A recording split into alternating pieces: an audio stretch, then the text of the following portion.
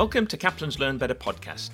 My name is Stuart Pedley-Smith, Head of Learning at Kaplan here in the UK. In this series, you're going to hear from both students and experts as we take a look at a range of topics related to personal and career success in the world of accountancy and finance. We have a special treat today, two guests for the price of one, Abby Nolan and Kirsty Gibson. Abby and Kirsty both work in Kaplan's Quality Development and Improvement team, with expertise in inclusion and diversity, in particular neurodiversity, something that they both feel passionate about, which is fortunate because that's the subject of this podcast.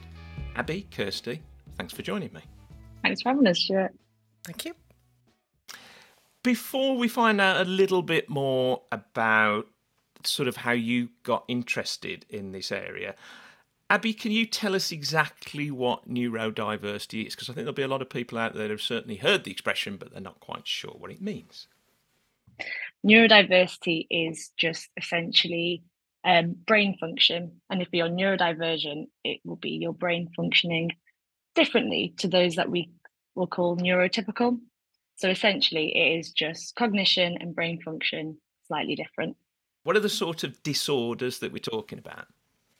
So neurodiversity will be conditions like autism spectrum condition, Asperger's, dyslexia, dyspraxia, ADHD, anything that your brain will just process things, function just slightly differently to what we see as the normal, which I do put in quotation marks. Yeah. Abby, thanks for that. Kirsty, can I just ask you a couple of questions? One in particular about why this is such a big area and how you ultimately first got into it. For me, equality is everything. I didn't start in education, but I started working in the catering department of a local learning difficulties hospital. There were huge wards with 30 plus young people all living in one ward, and it really upset me. And then I had the opportunity to go out and work in the development of group homes, and being able to support people to be equal is my absolute goal in life. I then went from working with people in their own homes into education, and I have continued to strive for equal access to everything, whether it's education, life, work, and I will continue to do that till retirement. And the neurodiversity part of it, is that something that interests you specifically, or is it just the area that you're in now? The neurodiversity interests me specifically. I have family members who are dyslexic, my husband included, and my son included. I have worked within education for the past 13 years, and over the years have seen the impact that small changes can make on people being able to access study and being able to access work with tiny, tiny changes in approaches. Because I suppose that's the point, really, isn't it? Is that there is always this thing that if somebody has something that is different, they don't fit within the standard. You know, it's easy to see with physical disabilities where you can't walk up a set of stairs, and therefore, just sort of paraphrasing you really, to make them equal, you could build a ramp, right? But for neurological issues, that level playing field, it's not always visible, is it? And there's so many assumptions that people can make about themselves because they aren't the same as everybody else. If you know, a physical disability is very easy to see, but a neurological disability is not so easy to see.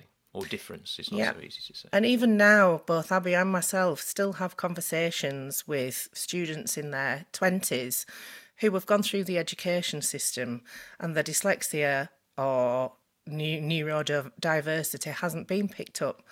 And we still have those conversations where students say to us, well, I just thought it was me. I just thought I couldn't learn. I just thought I couldn't read. I thought I was stupid.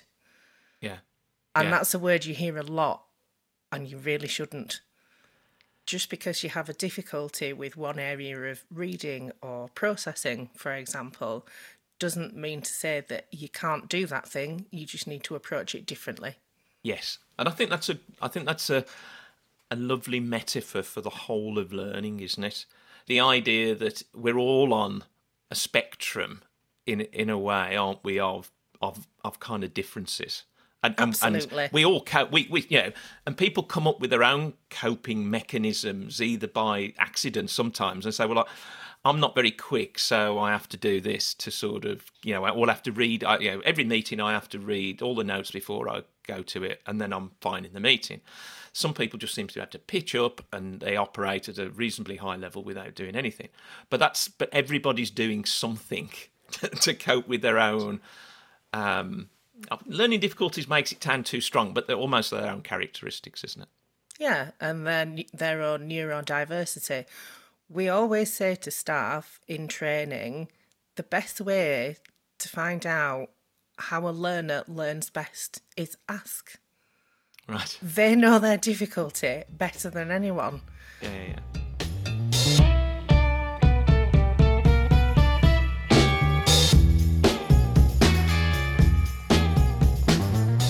Can I ask, Abby, so neurodiversity is about, I suppose, a different way. Your brain functions differently to somebody else.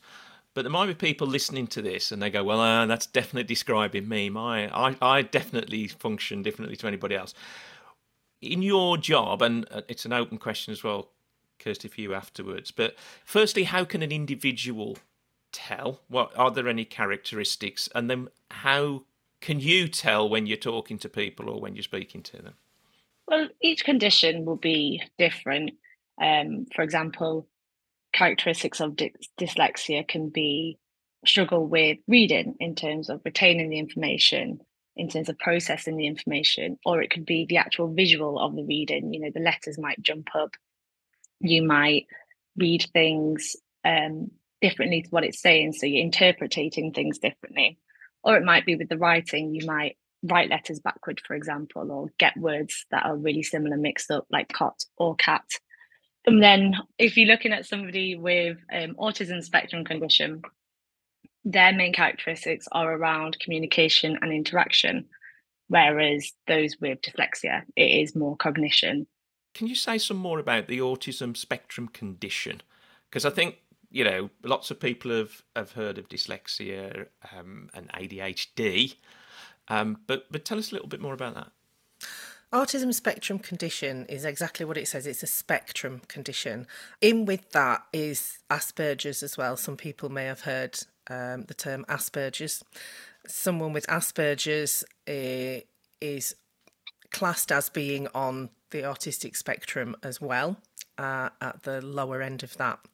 Someone with high functioning autism is someone who may have difficulties understanding social nuance, difficulties with understanding sayings or sarcasm, sayings such as "it's raining cats and dogs," for instance. We all know that it doesn't rain cats and dogs, but it's definitely raining. Can I just say it's raining cats and dogs here now, for sure. It's also raining rather a lot here as well. But then it's North Yorkshire, it usually does.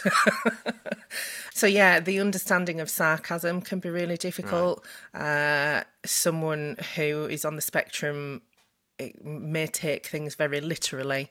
So anything that you say may be taken for what you say. There is no or little understanding of sarcasm. Some people do, some people don't. People have different understandings. Some people also find it difficult to interact socially, and often people will mimic social behaviour, finding that must be acceptable because another person's doing it. So there are many things on the autism spectrum that you'll find that affect learning, those being one of them. So, for instance, if you're teaching to a class full of people and you're using sarcasm, that may have been taken very literally. Yes. So, for example, someone might say, so this evening I expect you to study all night on this particular unit. And if you're not studying until midnight tonight, then you're not working hard enough. The rest of the class may absolutely know. Do half an hour and then go and watch the television. Yeah. Yeah, that's a bit of sarcasm, a bit of a joke, whereas the person with autism may then go away and study till 1 o'clock in the morning thinking, well, have I done enough yet? Yes. Yeah. That's quite interesting. And although I mentioned ADHD, could you just, in a similar way, because I found that quite interesting, could you identify the characteristics of ADHD? Yeah. So, Stuart, are you aware of what ADHD stands for? Not really. Okay. So, it's attention deficit hyperactivity disorder. Okay. So, ADHD is an issue around inattention. That might be inattention to a task or inattention to learning. Hyperactivity finds it difficult to remain still, difficult to remain on task, on focus, can find learning in long periods or working for long periods very difficult without breaks, fidgety, may fiddle with things quite a lot. Aren't all people a bit like that? Is that because some of those characteristics, certainly I've had reflected to me when I'm finding it hard to concentrate. Yeah. I can't sit at my desk for long periods of time.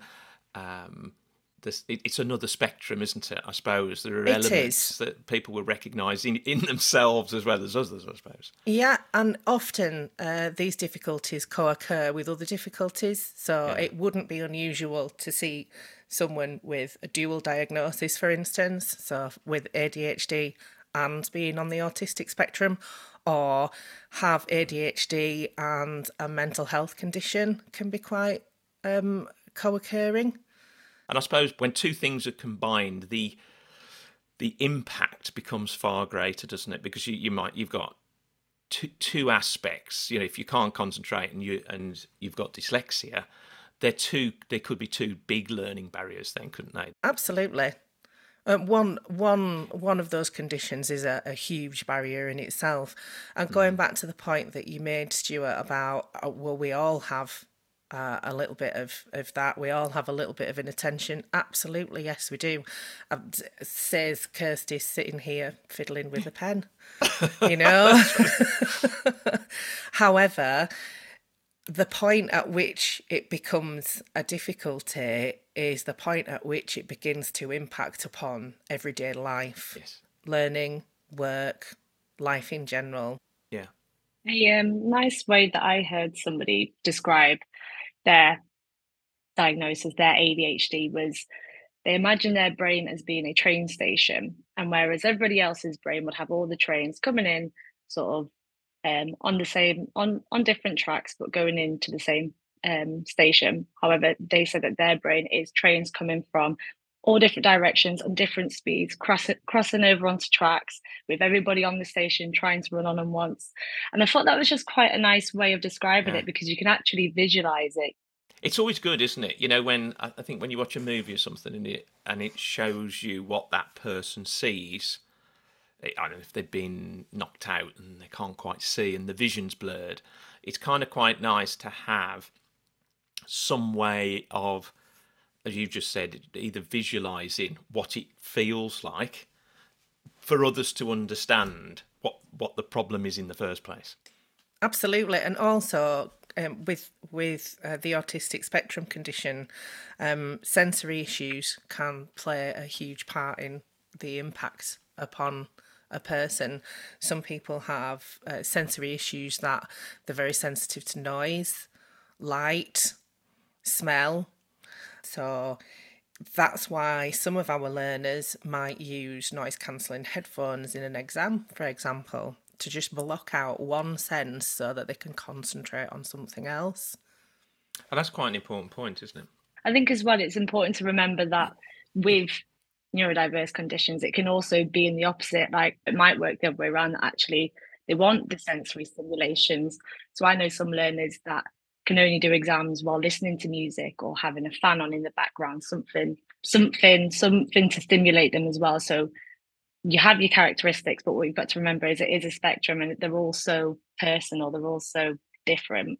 I think that brings us right back to the beginning of everyone is different, and if you want to know how a person learns best or takes in information best, ask them. Yes. Based on what you're saying, Kirsty, I like using the terminology of learning differences as opposed to learning disabilities as well, because it just makes you realise that actually, it might not be a disability. Like, take autism spectrum condition. Autism spectrum condition isn't a specific learning difficulty. It is a neurodiverse condition. However, research suggests that around 50% of people with autism spectrum condition will have specific learning difficulties with that. Abby, can we just stick with your, you just gave a stat then, sort of in terms of the country and then in terms of your role, what sort of percentages of those different neurodiverse characteristics do you see? Is dyslexia the biggest, or? So I think it's quite hard to get very accurate statistics for autism spectrum condition. I think the latest statistic was about 1 to 2% of the population. Is that correct, Kirsty? I think so, yeah. It's difficult, but I remember the reason why we are saying it quite loosely is because this was back in about 2019 or 2020. We couldn't find any up-to-date statistics from a reliable source. With dyslexia, we do know that it is about 10% of the population will have dyslexia. And we see that in Kaplan as well. So out of all the learners that are on our radar, so that have been referred to us, that have declared an additional learning need or difference or difficulty, about 44% of those have dyslexia, which is by far the biggest learning difference that we have altogether. Underneath that is medical, which is about 9%. And then underneath that is mental health. With autism spectrum condition and Asperger's, it's about 4%. So they do kind of correlate with our statistics with the population as a whole as well. So what is it? How does what makes them contact you, or how do they get to you in terms of, have they identified a problem, and when do you come into play, so to speak? So if I was a student, how would I get to talk to either of you? There's a couple of different ways. So ideally, learners will declare it on their application form. Now, I say ideally, that's only so we can capture that information straight away, and so we can start putting things in place should they need it straight away. If they don't declare it in their application process, it might be the case that if they're an apprentice, their talent coach will recognise it, or they'll declare it to the talent coach, or it might be their tutors or client services. In that case, what will then happen is that those people within Kaplan, so it'd be their tutors, talent coach, client services, student experience, they will then make a referral to our team. And that's a Google form. Now, that has to be done with the learner's consent. Nobody would ever, pass on this information without the learner's consent. And then that information filters through to our tracker, where myself and Kirsty will get tagged, and then we will book a call in with that learner. If they don't declare it, or say if they are a qualification only student, so they're not an apprentice, we also have an inbox. Now, this is for, I say qualification only, this might be because they might not have direct contact with people in Kaplan. So if they are an on-demand student, they don't have a talent coach because they're qualification only, they don't have a tutor, they can email the ALS inbox, which is als@kaplan.co.uk. That's for staff as well, and students that are maybe looking to study at Kaplan but don't know how we can support them, and apprentices. So that is an inbox as a whole that learners can get in touch with us. Kirsty, you've worked in other organisations. How do people find out about this in other businesses? In a similar way, really, in terms of colleges, universities, usually the information is captured on enrolment, but there are always learners that either don't see themselves as having a difficulty or disability, or they don't want to declare that because they think it might have an impact upon their studies or their work. Workplaces usually have a similar capturing method. So when you are employed by a company, there's usually a set of questions that will ask if you have a disability or a difficulty. More so now, I think, with the learning difficulty side of things, that wasn't something that was regularly asked for, but I think now companies are getting more on board with recognising learning differences and actively seeking to support that person in their employment. So is there an assumption that somebody's already spotted this and it's been picked up through the school system? Because you both said it's put on the form when you come to us. Is there? There is an assumption that at some point something has been picked up. However, that is not always the case at all. We find that learners often go through the education system having not been diagnosed with something. A diagnosis is quite a difficult thing to get.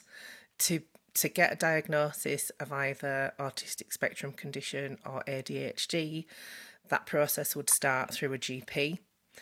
And because of the pressures of the systems at the moment, the waiting lists are huge in terms of referrals from GPs to educational psychologists, or say, for example, CAMS, which is Children and Adults Mental Health Services. That's how most people would start with a diagnosis for ADHD or autistic spectrum condition, and that can be years. And what about dyslexia, which is the commonest one? Do you get a diagnosis for that? Yes. So again, getting a formal diagnosis is quite difficult. More often than not, schools don't provide a formal diagnosis, and it's something that people have to go down the road of paying for, which it's quite expensive, somewhere between £450 and £750. It really is quite an expense. Generally, schools don't need a diagnosis to put things in place for learners, such as exam access arrangements, because the processes are quite different in schools to here at Kaplan, for example, where we're working with different awarding bodies at different levels. So because there's no requirement for that formal diagnosis to put things in place at school, schools generally don't have the ability to be able to provide that full diagnostic assessment. And Abby, just coming back to you for a second. So we've looked at the characteristics. If you are diagnosed, either formally or informally, what can you do? And I'm thinking specifically here in terms of learning. What are there tools or mental strategies or physical things you can use on your computer that can make life easier? And I keep coming back to your thing, Kirsty, about equalising the playing field, which is what you're trying to do, isn't it? Absolutely. Yeah, and I think this is why getting a full diagnosis is really important as well, because they will state provisions that will help that person specifically. So it might be assistive technology. So there are things like ReadWrite, which will have an immersive reader on it. There's Adobe Read Aloud, which will read your documents for you, your PDFs, which is really useful. So it helps you listen to the information as well as reading it. You can speed up the voice. You can put different accents onto it. I think when I say different accents, I don't mean like Yorkshire to Geordie, but you can do like you can do your like American or English. So you can have a little play around with it. And there's things like Colour Veil, which is really good. They are essentially your electronic overlays. So an overlay is, in the physical form, a cellophane sheet, and there'll be different colours. And it helps people that have Erlang syndrome or dyslexia read the information and process the information. So if, like, a lot of people that have dyslexia, if they are experiencing letters jumping, having the coloured overlay will help that just keep the words and the sentences straight. So Colour Veil is an electronic version of that. With more than just assistive technology, there are things like, having the early access to material. If you are somebody that has to reread information quite a lot of times, obviously you are then at a disadvantage compared to your peers because you have to take more time reading the content to be able to comprehend and process the information. Subtitles to videos and transcripts, podcasts, things like that can really help. Again, it's different ways of processing the information. And what about the examining bodies? How does that work in practice? Do they ask for a formal diagnosis, and what do they offer in terms of the exam? And in particular now, I can still remember that they always used to print a large exam paper for people who got visual difficulties. But now, everything's online to a certain extent. What do they do if you get diagnosed or a confirmed diagnosis, or if not, you have, I suppose, if you haven't paid your £400-500, you're just saying, I believe I am. How does that bit work? Each examining body will be slightly different, but mostly you will need a full diagnostic. Some of them, for example, CIMA has to be done within the last 3 years. For ICAEW, it has to be a full 16 post-adult diagnostic. So you will need a full diagnostic report. That's a paid for. You have to have the paid for. Yeah, you have to have the paid for. So I know CABA, they will help some students with getting the diagnostic tool as well. So, and it's always worth coming to us, email us at the ALS inbox or reach out to us directly. We can give you advice on where to get the diagnostic.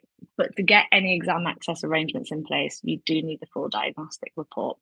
And what the examining bodies will usually do is they will give the access arrangements that are stated on your diagnostic report. So, for example, 25% extra time for your exams. It might suggest rest breaks or having a scribe or a reader. Right. So if people are listening to this who aren't with Kaplan, is there any national association? You mentioned CABA would be able to help. Where would people go? Just in a normal, not registered with a provider or anything like that, but they suspect they might have ADHD or they might be on the autism spectrum. With dyslexia, we always recommend the British Dyslexia Association. There is so much information on there in terms of dyslexia itself, so characteristics, support, groups, as well as the assessments. So there's different types of assessment. You can get a work needs assessment, and that's usually just to give provisions for the workplace. So it's usually not sufficient evidence for applying for extra time for professional exams. But then it'll give you more information on your diagnostics. And is that self-serve? You can just go on. They give you a test of some description, and it gives you feedback. No. So if you're getting a full diagnosis, you'll have to book in for a diagnosis, which will be with a specialist tutor or a educational psychologist, and it will be half a day pretty much. I think it ranges from about 2 to 4 hours, maybe a bit more, where they'll do a lot of little tests. Like they'll test your recall, your working memory, things like that. But there are a lot of checklists that you can do out there. Like we always send, if a learner suspects they have dyslexia, we will send them a dyslexia checklist. It's by no means a diagnostic, but what it does is just give you a general idea of whether it's likely you have dyslexia or not. With ADHD and autism spectrum condition, as Kirsty said, it has to be done through a GP. So the GP has to make a referral. You can then get diagnosed privately, but the GP will have to refer you. There's a scheme at the minute called The Right to Choose, and it's through Psychiatry UK. And what you can do is if you speak to your GP to make a referral because you think that you have ADHD or autism spectrum condition, then what you can do is go through Psychiatry UK, where you'll get diagnosed privately, but it'll be funded by the NHS. So it means that you might just be able to get a diagnosis quicker than if you just got put on the waiting list through the NHS. Mm. Look, we're coming to the end. Thank you. I'm going to see if I can summarise some of what we've discussed. So neurodiversity is the idea that all humans vary in terms of, I suppose, their cognitive abilities or their neurocognitive ability. So it's the brain works differently, but we're all on a spectrum to a certain extent of our brains working differently. There are several different disorders, but the most common one that you guys have come across is dyslexia. Identification can really help in terms of knowing more about yourself, but perhaps more importantly, getting the right treatment and the right support. And something really is that this is an ordinary part. I don't know. There's something in the conversations we've had that there's nothing wrong, or there's nothing to be ashamed of. That Absolutely. This is just it's a part of everybody. Is there anything you want to add to that, or one last thought that you think's a key message? Well, everybody has differences, and differences should be celebrated. Diversity is a really good thing, and you're more likely, because you're neurodiverse, you might think of things differently. You might be more creative. You might be able to solve problems differently. So actually, a lot of employers are looking for people that are neurodiverse because it is different. Mm. And your point about employers is quite important there. Groupthink is a dangerous thing for organisations where everybody agrees, and having different people thinking different things is a good idea. Kirsty, have you got any final thoughts? Yeah, just on your point there about group thinking and people coming from different directions is exactly what employers want, particularly now in our current workforce, to have a difference of opinion, to have a different angle, a different approach to a team makes a more rounded team. And you've already mentioned a couple of resources. Is there anything else? Is there any books or anywhere else that you think people would go? Or do you think that the sites that you mentioned before are probably the main ones? National Autistic Society offers an awful lot of advice on autism and Asperger's, both in terms of learners, workplace, teachers, students. It comes from a lot of different angles and gives a lot of good advice. Also, there are a lot of YouTube channels out there from young people who are on the spectrum, young people who have dyslexia. It's always worth going and having a look what's out there and exploring for yourself and trying to understand other people's angles. That's a really interesting one. Abby, Kirsty, thanks for joining me today. Thank you. Thank you, Stuart. Thank you for listening to Kaplan's Learn Better podcast. If you enjoyed this episode, please subscribe. And don't forget to rate and review on Apple Podcasts to help more people find us. Let's continue the conversation. Follow us on social at Kaplan UK and let us know what you would like to hear discussed on future episodes.